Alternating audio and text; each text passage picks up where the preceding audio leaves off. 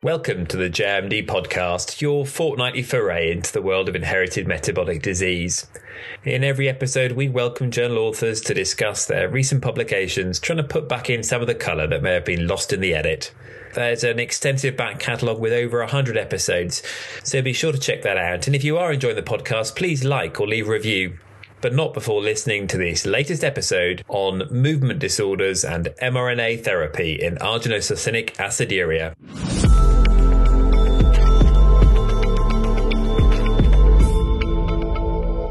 Hello there. Now, at the start of 2024, I'm delighted to return to one of the most popular groups of disorders, or at least as far as the podcast is concerned, the urea cycle defects. And we're discussing the recent paper, The Incidence of Movement Disorder Increases with Age and Contrasts with Subtle and Limited Neuroimaging Abnormalities in Arginosuccinic aciduria. And I'm delighted to welcome the first and last authors, the alpha and omega, if you will, Dr. Sonam Gaurang and Dr. Julien Barreto, both at the Institute of Child Health at UCL. And since our guests are experts in the field, and because it's mentioned in this paper too, we'll also take the opportunity to discuss another recent paper of theirs, which was just published in Science Translational Medicine. mRNA therapy restores ureagenesis and corrects glutathione metabolism in Arginosuccinic aciduria.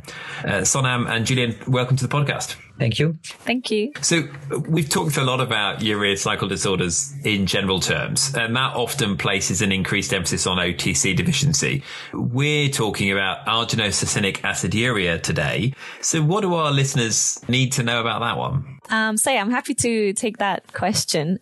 So Arginosuccinic aciduria, I'll refer to as ASA because it's a mouthful. Even though it's not as well known as OTC deficiency, it is the second most common urea cycle disorder. It accounts for about 16% of the UCD cases. It's thought to be about 1 in 100,000 live births, and it's quite common in Middle East population. So in terms of phenotype, like other urea cycle disorders, the ASA patients have hyperammonemia, but at the same time, they also have this systemic phenotype. So they have this chronic neurological defect, liver disease, gastrointestinal problems. Some patients have arterial hypertension. So you could kind of view this as a multi-organ disease as well. But the interesting aspect is that at least a lot of the neurological defects that we see in the patients, they don't always necessarily correlate with hyperammonemia. So not all patients have hyperammonemia, but they could have the neurological defect. So that's quite an interesting aspect with the disease. And finally, in terms of therapy, there isn't necessarily a cure at the moment. It's more to control the symptoms of the disease. So they have ammonia scavengers to control the ammonia levels, arginine supplementation, low protein diet. And in severe cases, they could have liver transplantation as well. But of course, that comes with its own complications. But there was a very promising study that was presented in SSIM 2 years ago by a group in Rome, where they did show that patients that receive liver transplantation early on in life seem to have a sustained neurological benefit. So that's quite a promising study there as well. You've mentioned the neurological component, and that seems to be not correlating with the hyperammonemic episodes. This paper obviously looks at movement disorders, which I presume is secondary to that neurological involvement. Why are they such a big deal for this group of patients? So we have been looking at the phenotype of these patients for some time now, and we reviewed that in the Journal of Inherited Metabolic Diseases in 2017. And we realized that the neurological phenotype had a combination of developmental delay, epilepsy, and as well motor disorders. So we reviewed in detail the epilepsy component in a large study published in 2023 in Epilepsia. And we were really interested to have a better characterization of this feature of motor disorders in this population of patients with ASA, because it's very poorly described. And when we discuss with adult physicians, with adult patients with ASA, we realize that maybe more than hyperammonemia, sometimes this motor disorder is very much impacting their daily life with some difficulties in writing, dressing themselves, feeding themselves. Essentially, what they are complaining is more what we call an intentional tremor. That's not really a resting tremor as what we see in Parkinson's disease, but very much when they are intentional movements. That's what is impacting the way they can really move and coordinate their gesture. So that's not something we see very often in children, but that's something very much that we see much more in adult patients. And do we know why they get the tremor? So that's something which is very particular to Arginosuccinic aciduria compared to other uricycle defects. There was some publications by a group in Israel led by Professor Ayelet Eretz at the Weizmann Institute of Science a couple of years ago. And she has shown that by downregulating the enzyme arginosuccinate lyase, which is deficient in ASA in dopaminergic neurons, she was able to reproduce a motor disorder in mice. And the pathophysiological mechanism was linked by the fact that ASL, this enzyme, is linked to arginine production. When you have arginine deficiency, we have low arginine, and arginine is a precursor for nitric oxide synthesis. And when we have low nitric oxide, which is something which is commonly observed in these patients, we have a downregulation of the production of central catecholamines, dopamine and noradrenaline, for example, in these patients. So that's directly linking decreased central catecholamine production and motor disorders. Well, thank you for making that so clear. If we come back to your paper, it's a pretty big cohort. I think 60 patients is what you had, which is a vast number in rare disease. How did you pull together such an impressive group?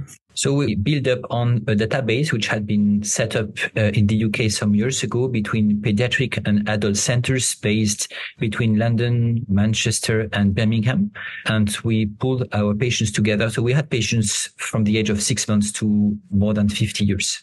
And when you came to look at them, what was it that you found? So we look at different type of symptoms. We look at motor disorders, essentially the tremor. We looked at some symptoms associated with neurodegeneration, like, for example, abnormal behavior, some abnormal day-night pattern between sleep and awakeness, and some symptoms linked to hypotonia and fatigue. And we realized that this association of symptoms, one or combination of them, were quite frequent in the patients with ASA, around 25%. And we realized that the incidence of these symptoms really started to be seen in the second and third decades of life. So it was something quite progressive, which was not seen in young children, but later on in the natural history of the disease. And we realize as well that when we compare between early onset and late onset patients with ASAs, which is really very much linked to the age in which patients will present with high ammonia levels, there wasn't really any difference in terms of incidence or severity. So it doesn't seem there is any link between these motor disorders symptoms and hyperammonemia, which is something we have seen with other neurological symptoms like developmental delay or epilepsy. There is really a disconnection between the urea cycle defect and the neurological disease in this condition, which is linked to a cell autonomous deficiency of ASL, which is causing the disease in the brain itself. What we found as well interesting was that patients who had these symptoms didn't have a higher risk of a learning disability or epilepsy. So I think it's important that physicians are aware that it's not because these patients have these symptoms that they will be more severe overall with other specific symptoms of the neurological disease. As someone who cares for these patients, Julian, you measure your success as to whether you're preventing hyperammonemic attacks and other things. So assuming you're managing a patient over a long time and they seem to be doing well from that point of view, is there anything else that correlates with the development of these symptoms, or is it somewhat removed from your day-to-day management? Does that make sense? Sorry. So you've got a stable patient. You've managed to prevent them from having decompensation episodes. You seem to be controlling their epilepsy well. Does it seem to be irrespective of what you're doing that they develop these movement disorders? So our study with this cohort of patients with ASA was purely descriptive. And when we looked at some biomarkers linked to the urea cycle defect itself, we couldn't really identify any biomarkers which would correlate with this type of motor disorders. Again, highlighting the disconnection between the urea cycle and neurological disease on the other side. So that's why we were interested to consider some neuroimaging in patients, but there are very limited data on this, especially in patients with the motor disorders. So most of the time, brain MRI are done for patients who have epilepsy, for example, or a severe neurological presentation. But we had very limited patients with motor disorders having brain MRI in the cohort we had. And what we specifically looked at in the paper was one patient who was a young adult who had this motor disorder with a tremor and had a specific brain MRI sequence called diffusion tensor imaging, which is sort of more research sequence added to the conventional sequences. And when we looked at that with conventional sequences, we couldn't really see any difference in the brain MRI. But when we looked at this diffusion tensor imaging sequence, or DTI, we could see that there was some differences between this patient and age and sex matched controls. The differences in the microarchitecture of the white matter, in the cellularity of the gray matter, especially close to basal ganglia. So that's just one single case report of one patient. And it's difficult to disentangle completely the role of the neurological disease due to ASL deficiency, and as well the potential sequelae or consequences of repeated hyperammonemic episodes in the past. But we thought that was an interesting point to raise. And will that be predictive? That's difficult to say, but at least I think that's opened the door to say that it would be an interesting approach to consider this type of new sequences for brain MRI to follow prospectively these patients, because we might find in the future that it might be a way to predict or monitor the changes in basal ganglia, which might be linked to this type of motor disorder, to the symptoms we see in patients.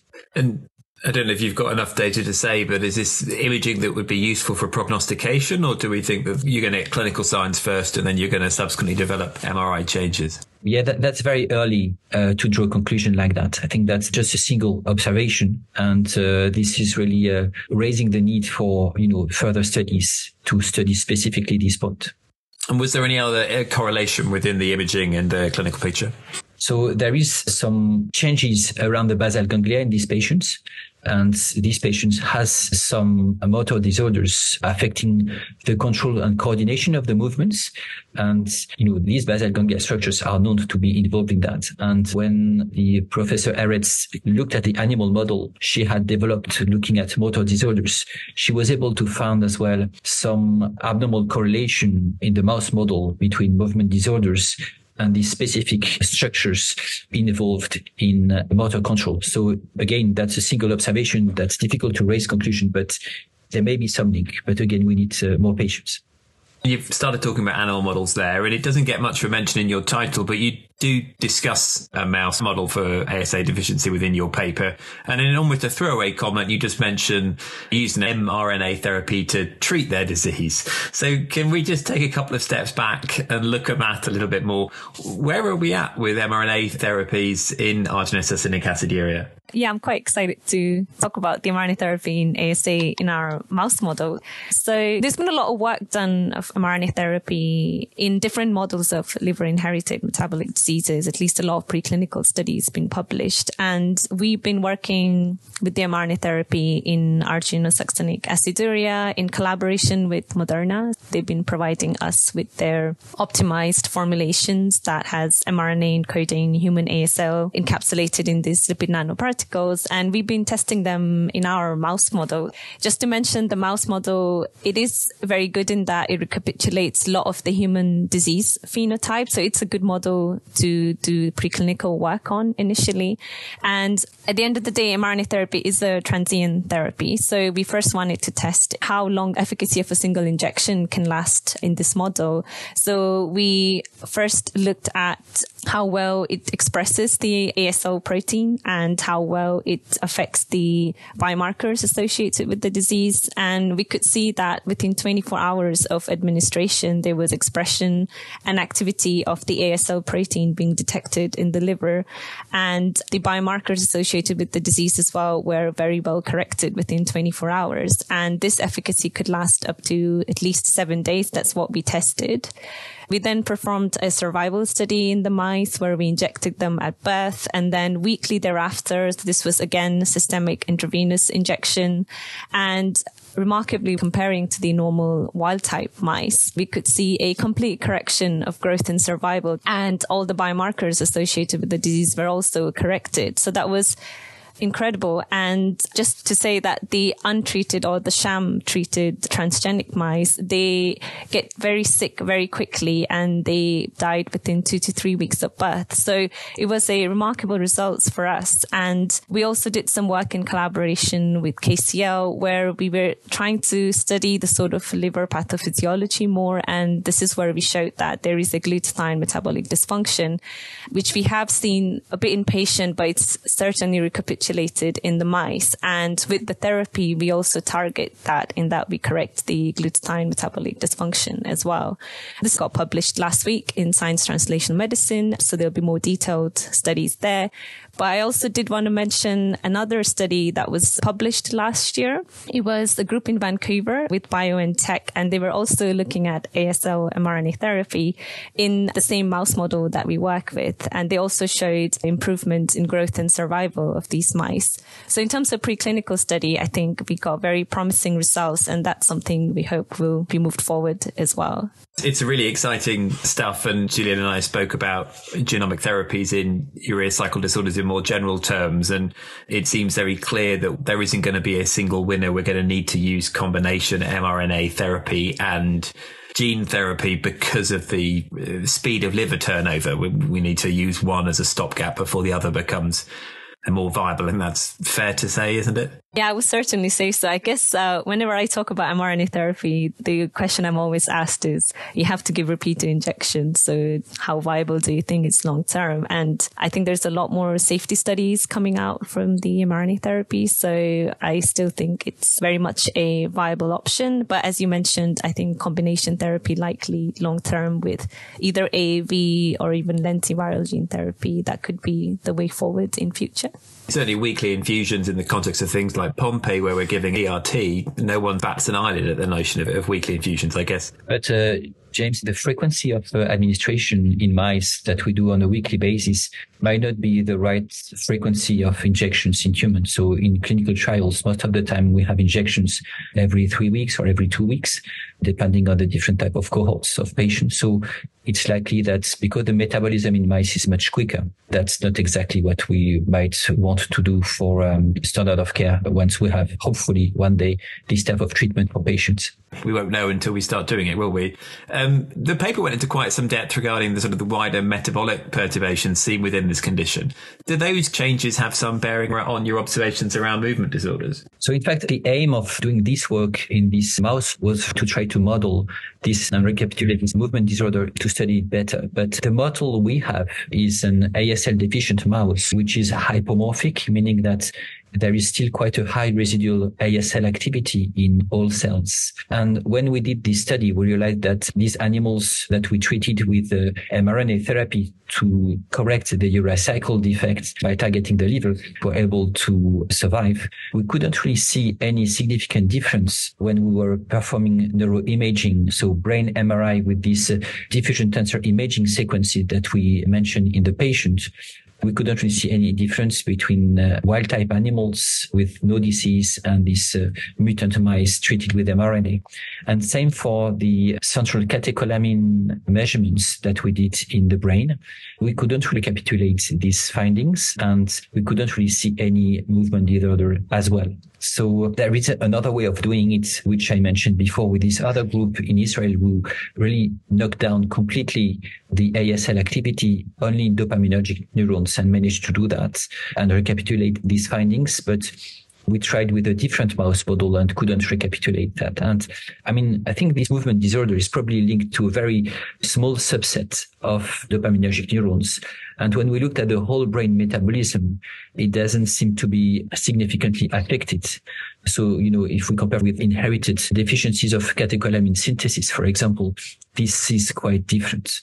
So I think this is very complementary in terms of work compared to previous work done by other groups. What was interesting is that we did some positron emission tomography, some PET scans, looking at the uptake of a radionuclide, which is an equivalent of dopamine, ioflupan. And we couldn't really identify any loss of dopaminergic neurons between the mutant animals and the wild type ones. And if we link that to findings of other papers in the other mouse model, which showed that there is a partial benefit of nitric oxide therapy in these mice. I think this brings hope for patients, meaning that the consequences of the neurological disease seems to be more linked to a functional deficit rather than a proper neurodegeneration with cell loss. So it may be that if we manage to bring some therapy targeting the brain, we might be able to correct these symptoms and restore these abnormalities. I mean, you mentioned at the beginning that there was work presented that suggesting that the liver transplantation would prevent the neurological phenotype. So I presume you would be optimistic that with this approach to therapy, by correcting the liver defect, you would ultimately prevent the neurological problem in human subjects. It is a possibility, but it's not 100% sure. So these are still, some early observation from the group of Rome regarding the benefit of liver transplantation on the neurological disease. It might work, but to which extent? Will that be able to completely correct the neurological disease? It might not be. It might provide some benefits. And I think at the moment, it may be the best way of improving the neurological disease. But I think, again, it needs to be worked on a larger cohort of patients.